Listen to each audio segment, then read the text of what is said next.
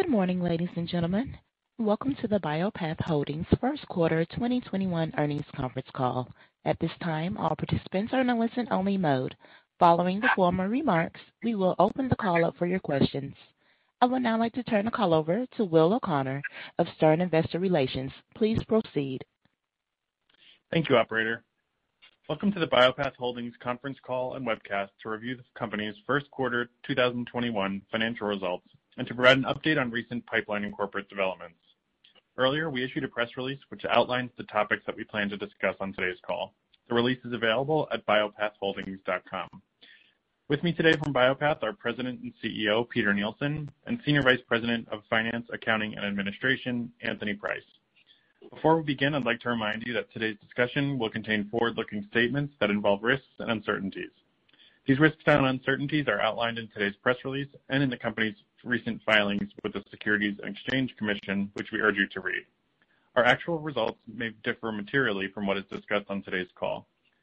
With that, I'll now turn the call over to Bio-Path's CEO, Peter Nielsen. Thanks, Will. Good morning, everyone, and thank you for joining us. 2021 is off to a terrific start, marked by substantial progress across our portfolio of targeted nucleic cancer drugs. We are excited by the advances we've made, but are even more excited by what is to come for Bio-Path. Let me now turn to discuss these advances and opportunities in greater detail. I'll begin with our lead product candidate, prexigebersen, where we continue to make solid progress. In April, we were delighted to publish an analysis highlighting the potential of prexigebersen within the antisense oligonucleotide drug delivery landscape in the peer-reviewed journal Biomedicines. In addition, stage 2 of our phase 2 clinical trial of prexigebersen for the treatment of acute myeloid leukemia, or AML, in combination with frontline therapy, decitabine and venetoclax, continues. As we have previously reported, phase 2 clinical development of prexigebersen in AML commenced with stage 1 of our phase 2 clinical trial, which was open label and treated de novo AML patients with a combination of prexigebersen and low-dose cytarabine, or LDAC. The combination of prexigebersen and LDAC was shown to be safe and more efficacious to treat this class of patients than with LDAC alone. As many of you know, there has been an evolving landscape for standard of care in AML. Despite these new therapies, there are still patients who are refractory or resistant, and those are the patients we aim to help. As standard of care evolved, we adapted our trial design to reflect these changes. The amended stage 2 of this phase 2 trial in AML is an open label phase 2, two-stage multi-center study of prexigebersen in combination with decitabine and venetoclax in 2 cohorts of patients with previously untreated AML and relapsed resistant AML. A third cohort includes treating relapsed resistant AML patients who are venetoclax resistant or intolerant with the 2-drug combination of prexigebersen and decitabine. The full trial design plans have approximately 54 evaluable patients for the cohort treating relapsed refractory AML patients with the triple combination treatment of prexigebersen, decitabine, and venetoclax, and the cohort treating AML patients who are venetoclax resistant or intolerant with the 2-dose combination of prexigebersen and decitabine, with a review of both cohorts performed after 19 evaluable patients. The full trial design plans have approximately 98 evaluable patients for the cohort treating untreated AML patients with the triple combination treatment of prexigebersen, decitabine, and venetoclax, with a preliminary review of the cohort performed after 19 evaluable patients and a formal interim analysis after 38 evaluable patients. The higher number of patients in the trial design for the untreated AML patient cohort is due to the higher baseline response of the frontline therapy with previously untreated AML patients. The primary endpoint for this study will be the number of patients who achieve complete remission, which includes complete remission with incomplete hematologic recovery and complete remission with partial hematologic recovery. An interim analysis will be performed on each cohort to assess the safety and efficacy of the treatment.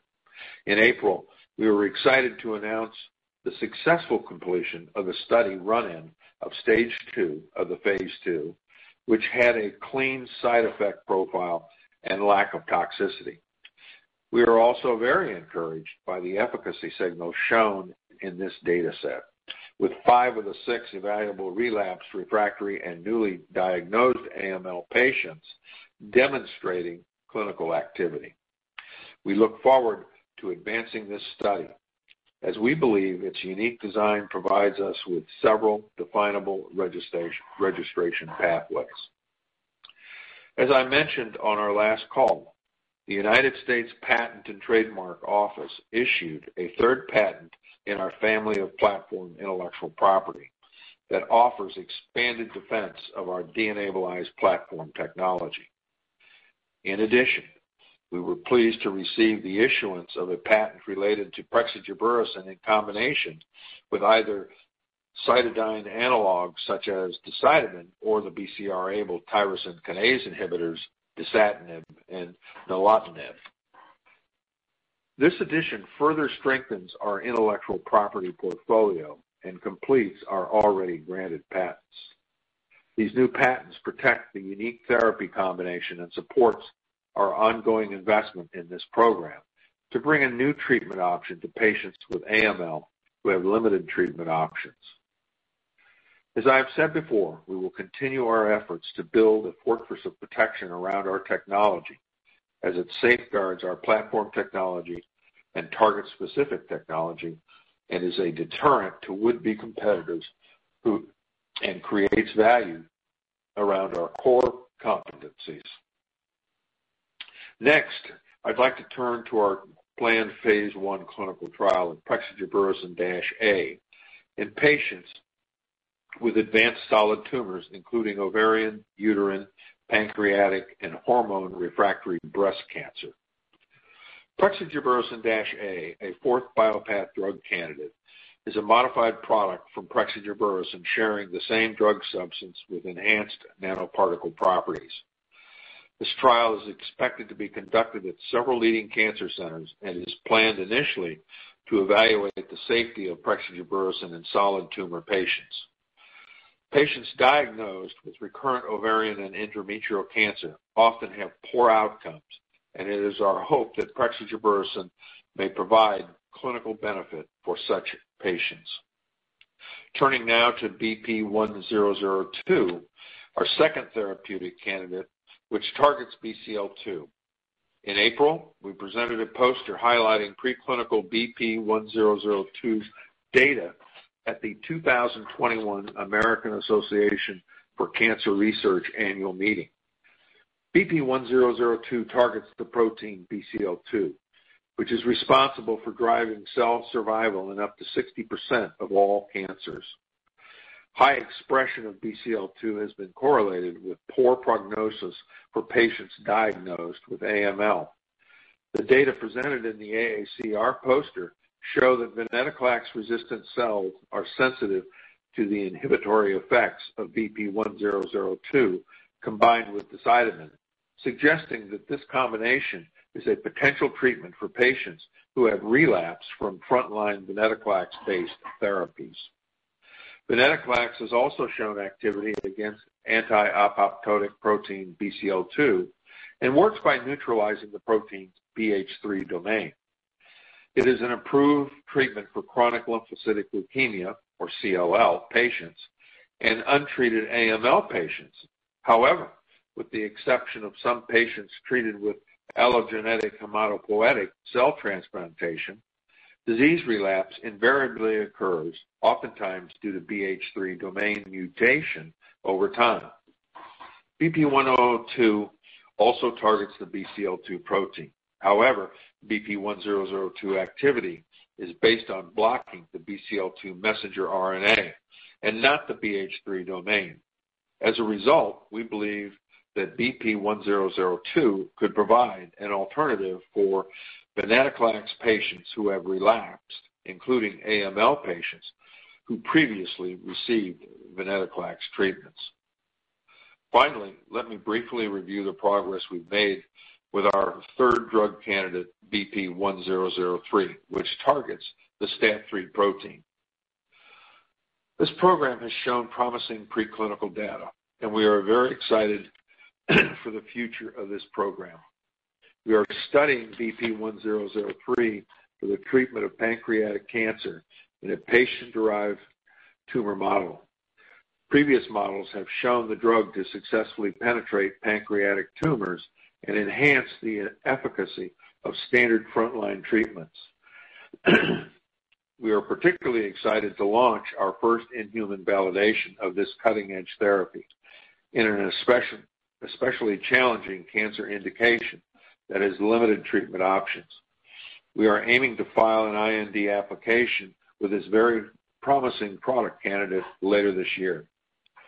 With that, I'll now turn the program over to Anthony Price for a brief review of our first quarter 2021 financials, along with balance sheet highlights. Anthony? Thanks, Peter. The company reported a net loss of $2.4 million, or 43 cents per share, for the 3 months ended March 31st, 2021, compared to a net loss of $3.3 million, or 90 cents per share, for the 3 months ended March 31st, 2020. Research and development expense for the 3 months ended March 31st, 2021, decreased to $1.3 million compared to $2.0 million for the 3 months ended March 31st, 2020, primarily due to decreased preclinical expense related to timing of activities for BP1003, as well as decreased clinical trial expense due to timing of activities for our phase 2 clinical trial of prexigebersen in AML and our phase 1 clinical trial of BP1002 in lymphoma. General and administrative expense for the 3 months ended March 31st, 2021 decreased to $1.2 million compared to $1.3 million for the 3 months ended March 31st, 2020, primarily due to decreased franchise tax expense. As of March 31st, 2021, the company had cash of $30.8 million compared to $13.8 million as of December 31st, 2020. Net cash used in operating activities for the 3 months ended March 31st, 2021 was $1.6 million compared to $2.5 million for the comparable period in 2020. Net cash provided by financing activities for the 3 months ended March 31st, 2021 was $18.6 million. With that, I'll now turn the call back over to Peter. Thanks, Anthony. As I hope we've conveyed on the call this morning, we have made great progress in 2021 that leaves us well positioned to achieve value-creating milestones throughout the balance of the year. With our continued publication and presentation of data, we are building a body of scientific and clinical evidence in support of our programs while greatly enhancing the visibility of our platform among relevant audiences. It is my hope that with this expanded knowledge of the potential of our DNAbilize platform, we are building a groundswell of interest in our technology and the various ways it can be used. This should enhance clinical trial enrollment, business development efforts, and more. This is just the start, and I couldn't be more excited about the future of Bio-Path. With that, operator, we are ready to open the call for questions. And ladies and gentlemen, if you would like to ask a question at this time, please press star followed by the number 1 on your telephone keypad. Please stand by while we compile the Q&A roster. Again, that's star 1. And our first question is from the line of Jonathan Aschoff with Roth Capital Partners. Thank you, and congrats on the progress, Peter. Can you give us any kind of update on the clinical data release timing for PREX and 1002, just particularly over the rest of this year and the first half of next year? Yes. Good morning, Jonathan. As you know, I've been rebuilding my drug supply. We had a COVID plant occurrence that pushed off some of our batches, so we've been managing our enrollment to the supply we have.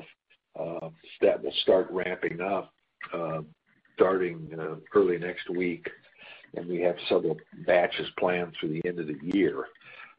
With that being said, I think that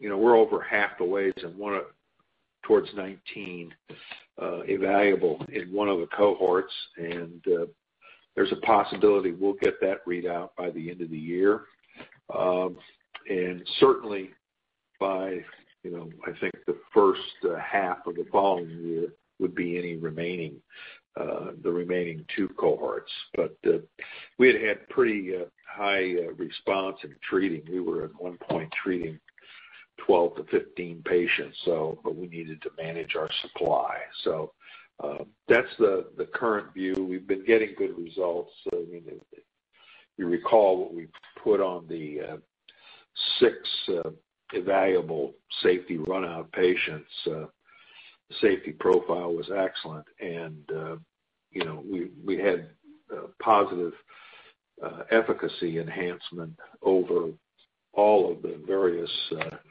frontline treatments in the 3 cohorts. It's just obviously it's a small data set, so that's the view I have right now. Peter, what cohort is most enrolled? Was the treatment naive one? Currently is the 3rd cohort with the venetoclax intolerant resistant patients. Okay. And then what's your biggest treatment landscape evolution concern in AML that could possibly force you to redesign the clinical path for PREX again?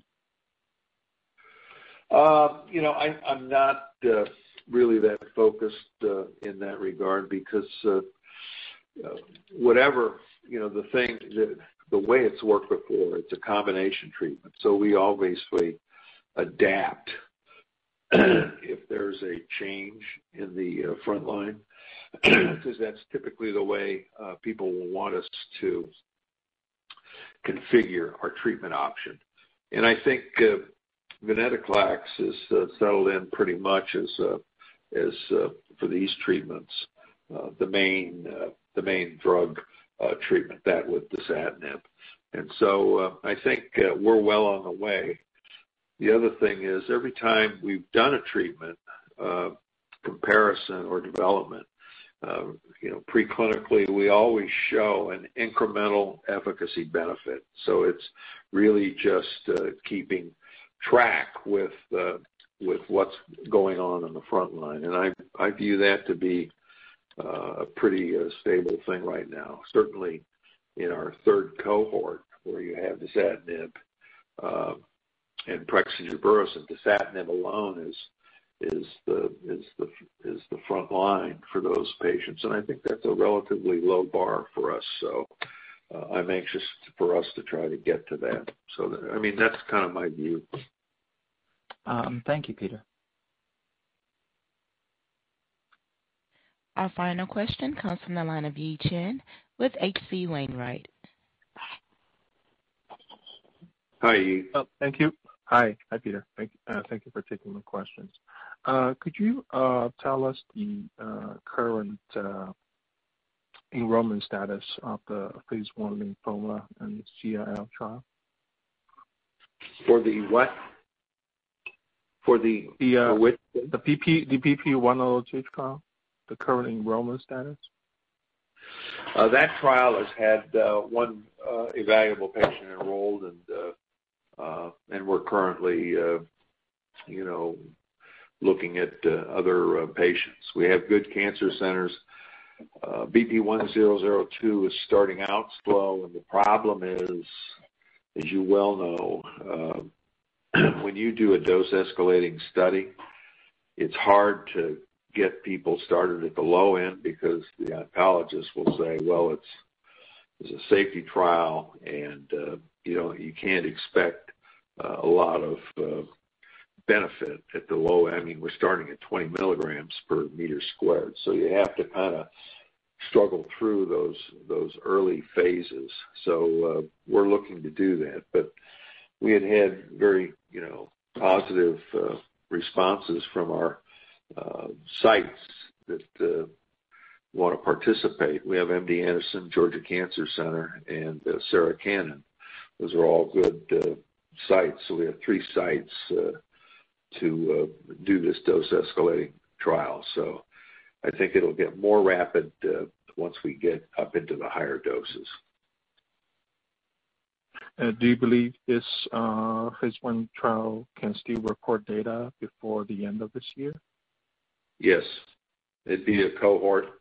And again, the focus, on the first one, for example, 3 patients at 20 milligrams per square meter would be, the first cohort. It'd be safety. I don't know how much efficacy you can report on that early dose. So it would go from 20, 40, 60, and 90 are our dose points. They may go to 135, but I think those first 4 are the ones that would be the principal focus. So we certainly ought to be able to get one of those that first cohort in. Okay, got it. And for prexigebersen-A, how quickly do you think the phase 1 trial in solid tumor can recruit patients in the current environment of the pandemic? Well, there seems to be a lot of, this is going to be a treatment for solid tumors that is systemic, it's IV, and endometrial and advanced ovarian are one of them. They can recruit in pancreatic. We've done testing in that. And so the interest has been very high. And, we have, again, MD Anderson in that. I recall we have a couple others that would be coming in. We have waited these extra 4 months. The FDA had asked us to do 2 more sets of testing, and one of them was the particulates. And particulates are hard for us because of our product being a little bit different. You have to do it on the drug product, which is reconstituted liposomes. And so you have to go through mechanisms to break down all the liposomes and just get the bare particles. And some of the things you use to do that can aggregate themselves and coalesce and make it a little more challenging. But we, in fact, have now just got the word in the last week or 2 that we've got that test successfully done. And so the FDA, in the December call we had with them, just gave us the 2 things we needed to do. So I think we'll get our IND here fairly quickly now because we'll pass this in. And then there's a real need for this, Yi. And we've had, as you know, we've had 2 AACR papers that have been well received, posters, at their annual meeting. And so, I think there's a lot of interest in getting a kind of treatment like this that can help manage that. Obviously, the first part, again, will be a safety assessment. Fortunately, since prexigebersen is the same drug substance, the formulation is different to get a better nanoparticle, smaller particles. But since that safety is out there with AML, we get to start at a higher dose. I think it's 60 milligrams per meter squared. So we may not have to go through the hurdle of people not wanting to enroll their patients if they don't think they can get any benefit. So I think we can maybe be better on that as well. But everything I know, this is a treatment that's really being looked for. So we can expect this trial to be initiated in the third quarter, right? Yes, and I think we'll get the IND pretty quickly because we satisfied everything they want. And once we get that IND, we'll be opened up, ready to go. So certainly, we should be dosing our first patient in the third quarter for sure. Got it. Thank you.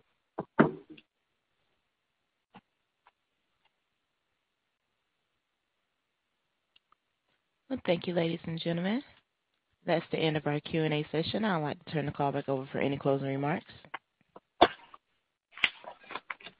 Thank you again, everyone, for joining us and for your continued support of BioPath. Have a great day.